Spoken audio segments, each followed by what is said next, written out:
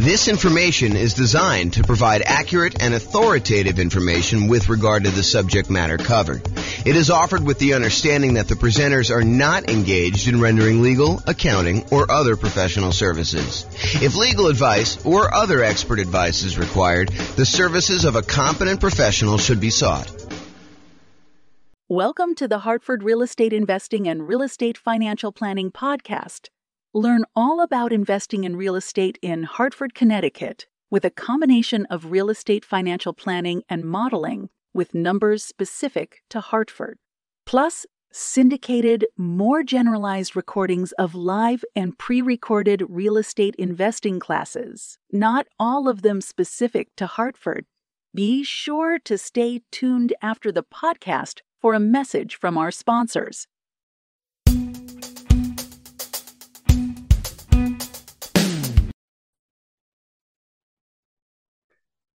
Welcome, everyone, to the Investor's Source, your source of all wealth and wisdom. I am here today. I'm Dave Goldberg, president of Investor's Source. I am honored to have with us today a friend and someone I've known for basically back to the beginning of our company about 11 years ago, James Orr. James is one of the top real estate people in all of Northern Colorado. He's been a broker for Your Castle Real Estate for many, many years, focusing now on real estate education and real estate financial advising, which is a cool thing I haven't heard of much. So welcome, James, and I want to give you a little opportunity to introduce yourself. Tell us a little bit more about your background and what you've been doing these days. Thanks, Dave. I appreciate it. I'm James Orr. I took sabbatical probably about a year and a half ago now. Did sort of like a test retirement from real estate brokerage, and it turned into more of a full-time retirement sort of thing. But in my spare time, I'm working on our software that does financial modeling of real estate investments for like mom and pop landlords, primarily. Like, how long will it take you to acquire the number of rentals you want, and how risky is the strategy you're considering versus another strategy. And so in my spare time, in my quasi-retirement, that's more of what I've been doing lately. So yeah, thanks for having me on. Oh, great to have you on. And I listened to one of your most recent seminars, podcasts, and just a wealth of information about different ways to invest in real estate, especially with changing market conditions. And I've always been impressed by your mastery of some of the creative ways to purchase real estate, and your real strength and analysis of deals and of portfolios. Really good stuff to have when you're an investor, to really know what you're doing and know all the numbers. So James, again, welcome. I think what's on the mind of most investors these days is the tumultuous market conditions that we're experiencing now and the changes, particularly in interest rates. We got inflation, we got a stock market that is plunging, if you will. Just never know what it's going to do. And investors are really not used to that. For the past 14 years or so, we've had kind of tailwinds behind us. Conditions have been great. That's made our lending much easier, but now things have changed. So just want to see from your perspective as just someone in the know about how some of these things affect market conditions, what do you think is this going to mean for the real estate market? What's it meaning right now? And what do you see coming at us in the next year or two? Wow, where do I begin with that? How can I even start to do that? So the first thing I'll start with, I was thinking about this a little bit when you asked me to kind of be on and do the call. And so I went back and I did some research, and it turns out it was a good idea to do this research. So I went back and I looked through the 30-year mortgage interest rates going all the way back to 1970. And I wanted to find out, how crazy is it that we're seeing, at the time of this recording, probably around 7% interest rates, give or take a little bit if you're doing owner, occupier, investor. And I wanted to know, is this like really extreme, or is this like a still relatively low sort of interest rate? And so I went back and I looked, and what I did is I did a percentage of the time every month that was above this 7% threshold. And Dave, I just guess how much percentage wise over the last 50 years, I think it's 52 years or so now, how many over the last 52 years, what percentage of the time were we above 7% as an interest rate? Do you have a guess? I've kind of listened to what you've been speaking about and doing some of my own research. I'm gonna guess 73% of the time, James. No, it's not quite that high. It's 58% of the time. Wow. Which is still, I think, a lot higher than most folks would imagine. They think, oh my gosh, we've been seeing 2%, 3%, 4%, 5% for the last, as you said, 14 years or so. I don't know if it's been quite that long. I think when I looked at my numbers, I guess it is 14 years. 2004, I think, is the last time approximately when we were at 7%. Of course, I'm doing this without charts in front of me. I should have had those up. But if you think about that, the last time we were at 7% was like 2004 or so. So these interest rates have been really, really low. It's been abnormally low. And so we've been having this, I don't know, almost like opposite of a perfect storm, a perfectly beautiful day, where property prices have been going up, rents have been going up, interest rates have been going down. So even though property prices were going up, interest rates were going down, which meant for a while, properties were still on sale, even though the prices were higher than they were before. If you kind of think about what your monthly payment would be when you're buying the property, it's actually less than if you had bought the property the year before, right, which is crazy to think about. Right. And that's not normal, right? So I think now we're getting back to a more normal type of market, which I know people don't want to hear because they're like, oh, but when I was doing all my planning, I was thinking, oh, I'm going to buy a property this year and I'll save up enough so I'll be able to buy a property a year or 2 or 3 from now, and I'll be able to get this same 3 or 4% interest rate. And so when I do my out in the hot tub math of will I be able to retire by buying these rental properties here, I've been using 4% or 5% or wherever the number has been, and that turns out to not have been a good assumption. And I think right now we're seeing a market where demand is still really strong. The number of properties for sale is down, so we're seeing like a lowering of inventory. But there's enough demand in the market where we're still having buyers. It's not like it's gone away. And I think maybe the Fed will continue to raise rates in order to get this inflation out of control, under control. But it hasn't stopped everything completely. It's definitely slowed it down. It's not like it was. But the last, at least from the pandemic, and even before then, that is not normal. Like if you're trying to look at year-over-year numbers, a year-over-year comparison of, how much inventory we had compared to a year ago a year ago from now, or what interest rates were or anything like that, you should just throw all that away, because you're looking at all-time extremes on many fronts. All-time extremes for days on market, all-time extremes for low interest rates. And so you can't compare now to then and say, oh my gosh, the world is coming to an end because days on market is increased by 30%. Well, it increased by 30% from like 25 days, which 25 days is crazy. I mean, a more normal market is like, I don't know, 3 months to 6 months for a property to sell. So 90 days to 180 days. Right. So to think that, going from 25 days, now it's increased to, I'm looking at a chart. I happen to have this one up because it's just down there.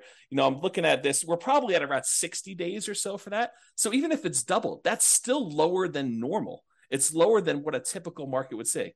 So what was the question again, Dave? I'm like off on these tangents here, but I want to make sure I answer your question directly. No, that's a good, that's kind of a good recap of a historical perspective that a lot of us are just not looking at. We're so used to, in these last few years, as you say, very unusual low interest rates, that when these rates have gone up, we think it's the end of the world, but it's actually approaching more normalcy. Yes. So the question was, with that, what is happening in the market right now? Is that causing, is it the end of the world? Is the market plunging? Is real estate, we'll get into this later, but should we all be abandoning our portfolios now and saying this is not going to work anymore? What are you seeing in the market? I don't think it's the end of the world. What I'm seeing in the market is inventory is down. Well, it's so the number of new listings is down, but we're not selling as many as quickly as we were before. So the inventory is actually increasing. And by the way, I think this is localized. So I'm talking primarily about Northern Colorado, although I think it does apply to a lot of other markets as well. But we're seeing overall fewer sellers wanting to sell. And I think that trend is going to continue. And here's why I think that trend is going to continue. If you think about all the sellers that bought properties and they locked in these ridiculously low, in retrospect, interest rates, I think the last interest rate I got was like 2.25 on a 30-year loan, which is insanely low. Now, the chance of me going out there and selling that property and losing my 2.25% interest rate is almost zero. It would take some type of extreme motivation for me to want to get rid of that interest rate, because it's almost like free money, right? If inflation is normally, I don't know, 2 to 3%, and your interest rate is 2.25, your actual interest rate is lower than what inflation is. So that's just crazy to think about. So you have all these folks that got, 2, 3, 4% interest rates, and now interest rates are at 7. So there's a significant financial penalty, a disincentive for them to go out and sell their property, go buy one that's presumably more expensive at a higher interest rate and take a double hit on that. So I think that's one of the reasons why we're seeing fewer sellers sell their properties on the market. We're seeing just a lack of new listings coming on. So I think that's one of the reasons why we're going to see that. And that I think will continue for a little while. And no one knows. Maybe the Fed chairman knows sort of what he's thinking, but I don't know. Like, no one really knows what they're going to do with interest rates. There's speculation that they're going to continue to raise rates if we see inflation still continue to be above where they're trying to get it at. And they've stated publicly that they want their interest rate to be around 2%, and it's been whatever it was, 8% or something crazy. So they need to go down quite a bit. And so one of the levers they kind of pull on in order to adjust inflation is they raise interest rates to try to slow down the economy. And that may hurt. I mean, that may really punish a lot of folks in the economy. We're seeing prices of things go out of control, which is what the inflation is measuring and how they're trying to get it under control. But they're really trying to push those rates up in order to get inflation under control and get the economy there. But that may slow down things quite a bit. So all the buyers that were struggling, affordability is at like all-time lows. We're seeing prices go up really, really high over the last few years. And now with a combination of those and the really high interest rates, affordability, which is a measure of both those things, it's basically how affordable is a property based on the current price and the current interest rates that they can get on those. So affordability is like way, way down. And so you have a lot of folks that are priced out of buying houses, and they're really struggling to do that. So you take a big pool of the market that you used to have there, and you kind of pull that aside. Now, one of the things that is helping us is, unlike the 2007, 2008 sort of period where it was really, really easy, the availability of financing was at like all-time highs. We were trying to like encourage the economy by allowing almost anybody who wanted to get a mortgage to get a mortgage. So that was way up. It has not gone up. So this is very different than 2007, 2008. The availability of mortgages is really, really low right now, a very safe place to be for making loans.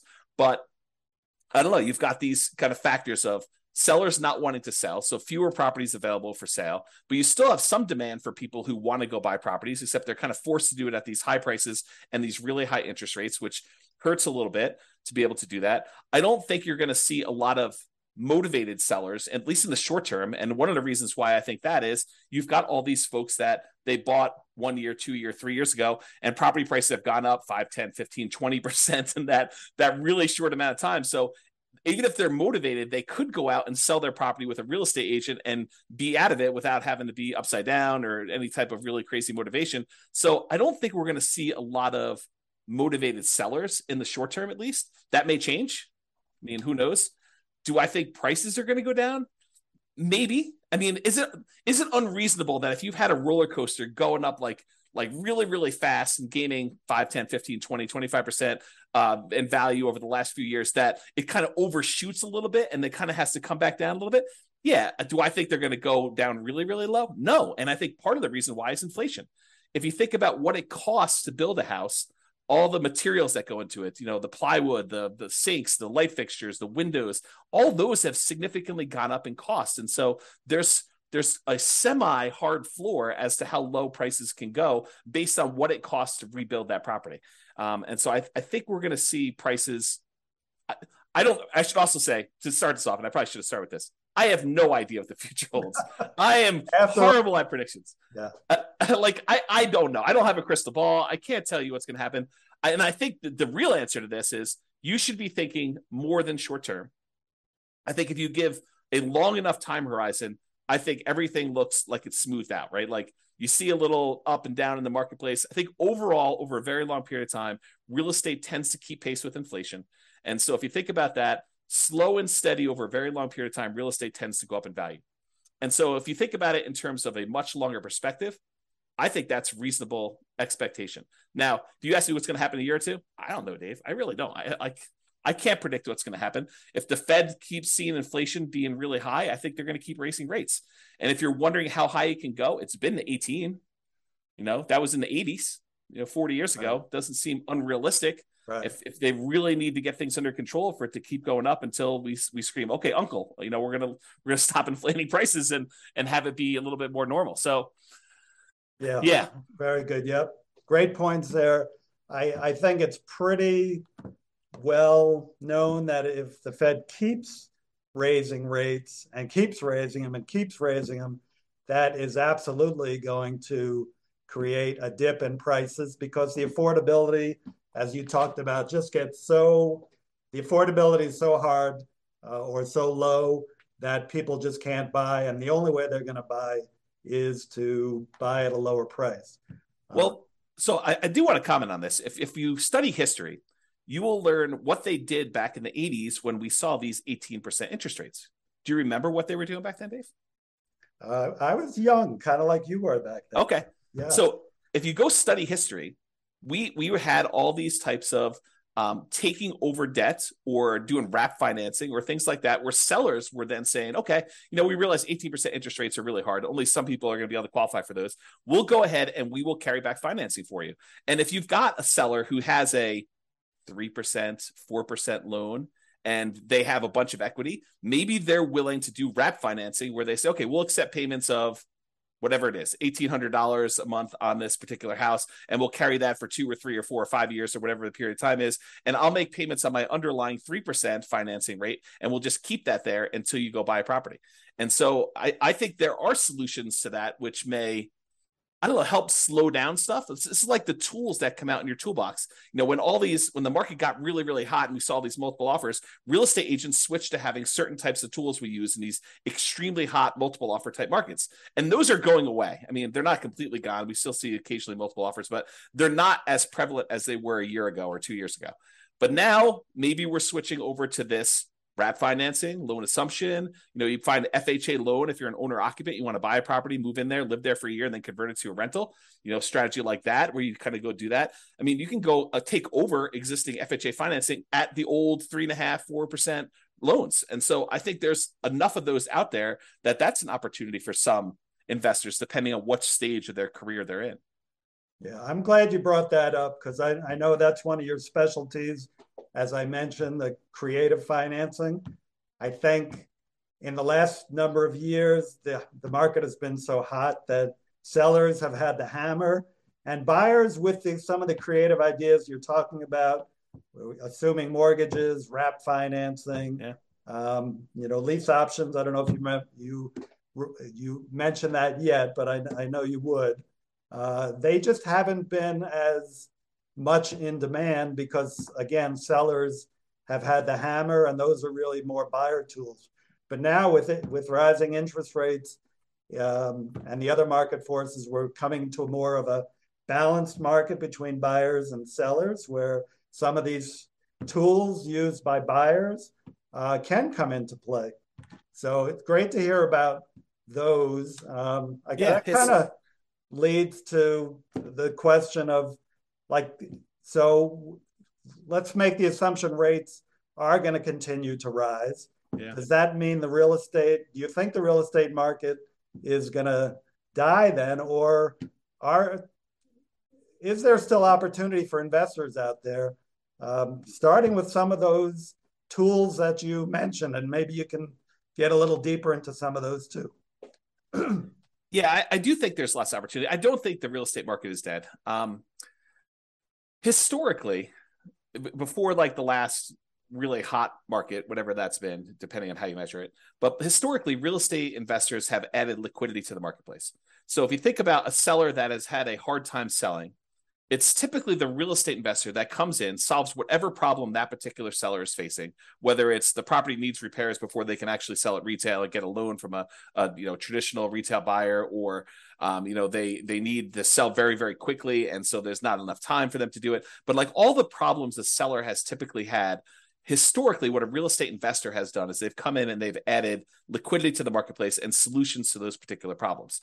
So we've had a period of time where almost any property that a seller wanted to sell, whether it needed work or they needed to sell quickly, they could put it on the market and have 10 offers within, 30 days, and so there's been less of a need for a real estate investor to come in when sellers had other solutions. And I think we're heading back to a period where some sellers, not all, but a increasing percentage of sellers, and it's a relatively small percentage, but an increasing small percentage of sellers are going to need those solutions again.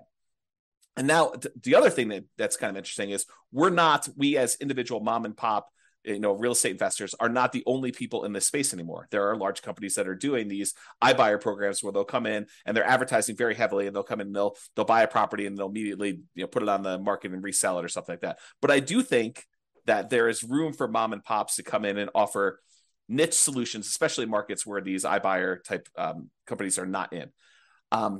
So I think, yes, in the more traditional sense, all these creative solutions and trying to buy properties at a deep discount where they need to come in and do work and they have enough room in there to hold the property for 3 or 6 months or whatever it is in order to get the property sold, and opportunities to use money like yours in order to be able to go buy and fix and flip properties. I think those solutions are still available, and all the creative ones are available as well. And then I think the like meat of the market, because I think just looking at the numbers, there are more mom and pop landlords, people that are buying properties for long-term rental, than there are people doing fix and flips. I think the numbers are skewed more toward buy and hold. And you could correct me if I'm wrong on that, but that's my gut feeling in the marketplace, is just number of transactions that happen based on one or another. So the question that becomes, are mom and pop landlords, people that are buying properties to rent out, are they have an opportunity in our upcoming market if interest rates stay where they are? And I think yes, but there's a whole bunch of caveats to that. Number one is you have to look at the investment more than just cash flow. There's a school of thought. There's a large group of people out there that believe that cash flow is everything, and that you don't buy a property unless it has cash flow. And that's the only reason you buy a rental property. And you can make almost any property cash flow if you put enough down. So like if you came in here and you put 20% down in our marketplace and you tried to buy a rental property with our current prices and our current interest rates and our current rents, most of those properties with 20% down are going to be negative cash flow. They're going to be negative cash flow even if you take into account the tax benefits of depreciation. So when you look at those two, they're going to be negative. But if you increase the amount you have down, if you go from 20% to 25% to 30%, 35%, eventually, even if you get to full 100% down, you buy the property all cash, you then get cap rate. Cap rate is the net operating income divided by the purchase price, which is the amount of cash on cash return you're getting on a property that's free and clear. And so if you think about that, the more you put down, the closer you get to cap rate. Right. So your cash on cash, you put 20% down, maybe negative, and maybe, negative 10% cash on cash. You put 25% down and maybe negative 5% cash on cash. You put 30% down and maybe 0% cash on cash. You're break even. Put more than that down. Now it's sort of like, whatever it is, 2% cash on cash. Eventually, if you put 100% down, it gets to what cap rate is. And cap rate on a property might be, 4, 5, 6, 7, 8, 9%, depending on what market and what type of property you buy, right. Somewhere in that ballpark. So I think you need to look at the overall return you're seeing on that investment. And that would include a speculative guess as to how much appreciation you might get.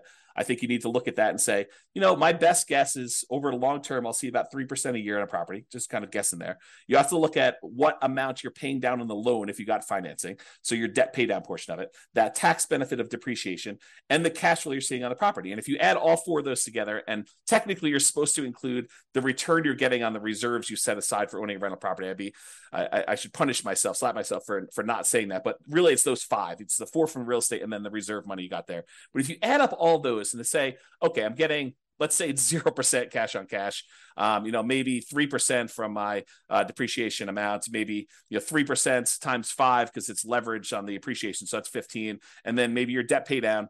If you put 20% down on a property, the return you get on that 20% down payments over the course of the life of the loan is about 5.51% per year. If you put 5% down, you do like a nomad property, it's 10.51%, but that's a different discussion. But if you look at all those together, you're probably looking at, around 20% overall return, even though your cash flow might be negative.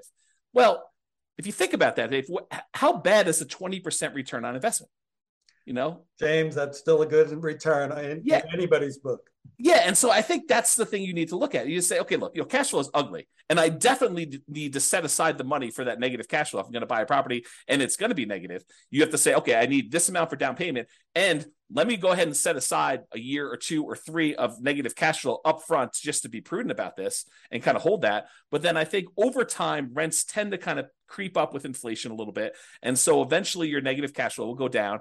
And maybe a year, 2, 3, 4, 5 years from now, you'll have break-even cash flow or positive cash flow, and then the investment characteristics look different. But even during that time when you have negative cash flow, the overall return is probably pushing 20%. And you have to run the numbers to find out what this means. But then you got to decide, okay, I've got this 20% down, 20% return type of investment I can make if I buy these rental properties. What else is out there that I can invest in? Well, I could do stocks, I could do crypto, I could invest in your fund, I could do all these different things in order to get a return on my money. Of those, and the risk measure of those, because each one has its own different risk characteristics. Investing in stocks is very different. Investing in bonds versus savings versus CDs versus your fund versus real estate. All of those have different just risk characteristics. And so you say, for the amount of risk I'm willing to take and the return I'm willing to get, which one of these makes sense? And I think for a lot of folks, real estate still makes really good sense to do over the long term.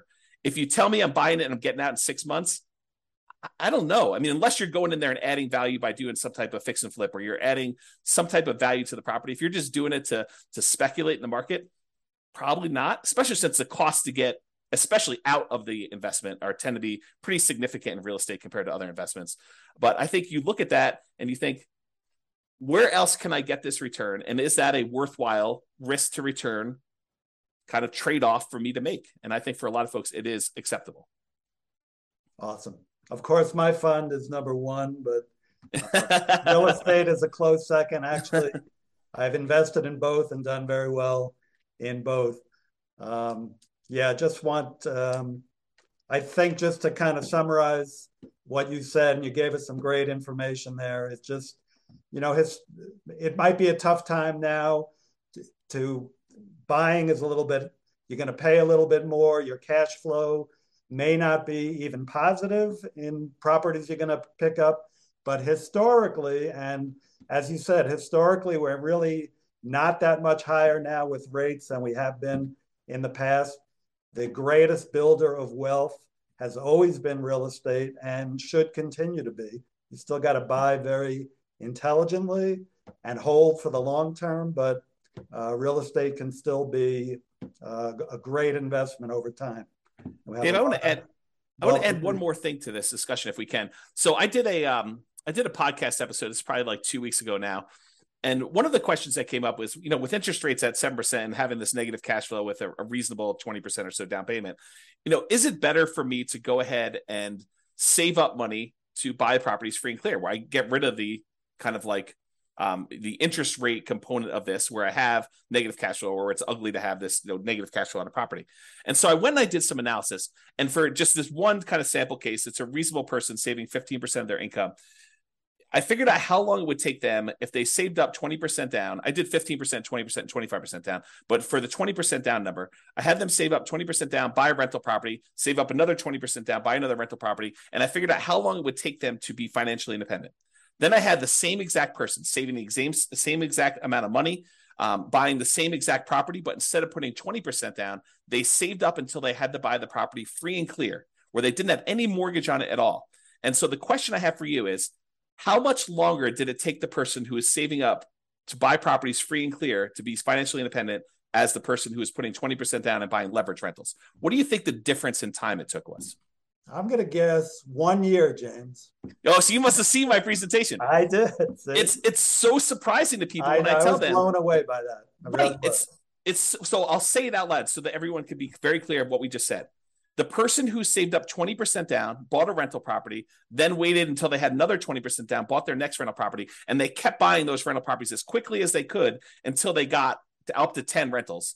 And then how long did it take them to get to the point where they had enough money coming in to be financially independent versus the person who saved up and bought the property free and clear with no loan at all. And it took them like 20 something years to buy their first property to be free and clear.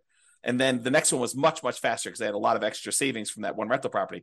But it only took them 1 year more to be financially independent than somebody who is buying the rental properties and buying them with 20% down. And I think that blows people's minds.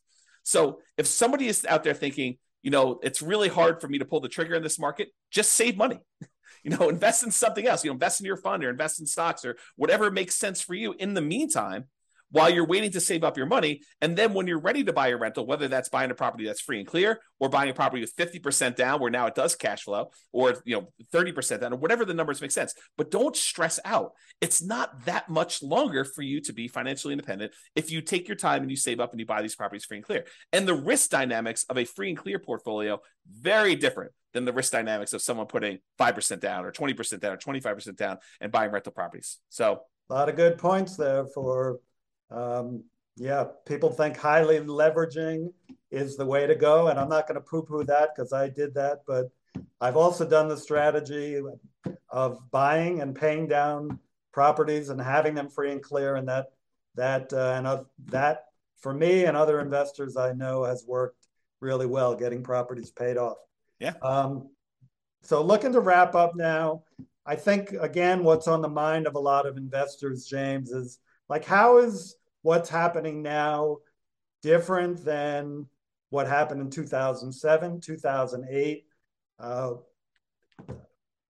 would you describe what's different? I mean, you started explaining that already, that, conditions are different now, but maybe you can wrap up with that. Do you think we're heading into another 2008 or are things different now that we're not going to see a crash and maybe more of just a leveling out of the market?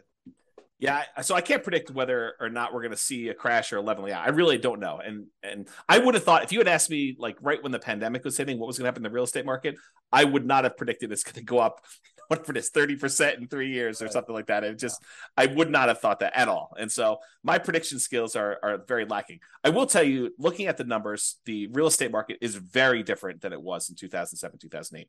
So the number one thing I can think of off the top of my head is the availability of credit to people with questionable credit scores is very different. Like we were giving loans to almost anybody who wanted a loan at that point. And we were giving a lot of them, nothing down or, 3%, 5% down loans to people that probably shouldn't have been getting loans at all. And then on the back end of this, we were basically packaging those up, calling them A+ type of loan products and selling them, securitizing them on the market, which was another issue altogether because then we had all those fail and it kind of compounded. Derivatives and things like that. Yeah. And so I think that's very different than we saw before. I don't remember seeing us have this massive of a run up leading into 2007, 2008. And we have here. So a lot of the folks that bought a property, even 2 or 3 years ago, they've got a huge cushion of equity. In fact, if you look at how much equity we have now in our properties as a whole, like this, the whole country, I think we're at all-time highs. I think the amount of equity we have sitting in our properties right now is at all-time highs, which was not how we were in 2007, 2008. And so the question then becomes, well, how does, having our credit criteria, the availability of credit to people be really, really low and have really good underwriting standards for those that are trying to get loans. So that's a much safer position than we were, that many years ago. And the fact that a lot of people that were motivated to sell before that, if they needed to sell, they probably could still sell and actually break even or come out of it with a little bit of profit in it, that they'd still have this or be able to borrow against it if they need to kind of hold on to some stuff. Having that be different, what impact does that have moving forward, even if rates get much higher than they were in this kind of like pre-2007, 2008 period? And I think that that's going to make a big difference. I don't know if it's going to save us from whatever might happen. I mean, because I'm sure we could screw it up if we wanted to, right? There are things the Fed could do.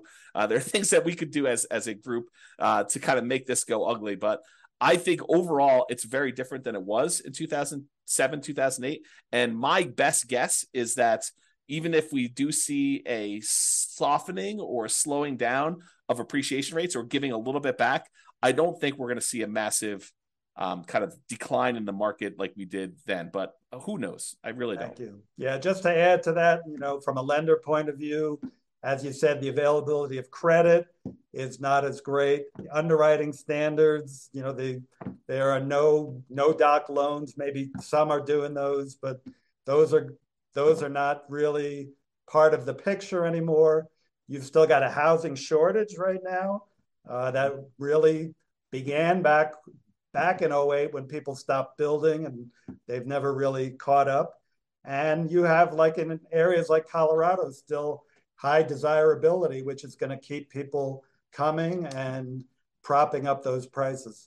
And, as you said, people who have low interest rate mortgages and they're looking to sell, they're not going to drop their price too much and go into a higher rate mortgage for what they're going to potentially buy if they've got this 2 or 3% mortgage on a house that they're in right now. They'll probably drop a little bit, but be reluctant just to dump something and then get into a much higher interest rate mortgage. So great points, James. Hey, thank you so much for enlightening us. Just a takeaway is that it feels like even though things are changing in the market and it might be softening, don't seem to be heading for a major crash, but you never know what's going to come down the pike. We got to just be smart investors and keep being really vigilant about what we're investing in. So yeah, the one tip for people that are moving forward from here is when you look at charts, try to look more than just the last 3 or 4 or 5 years. So when someone shows you that, we're up, foreclosures are up, 130%. Yeah, they're up 130% from almost zero. So you need to go look back at historical data over 10, 15, 20, even longer years if you can, just to find out what is more normal and are we moving toward a more normal type of market. Well said. Thank you very much, James. And we'll be in close touch. And thank you all. Thank you. Have a great one. Bye-bye.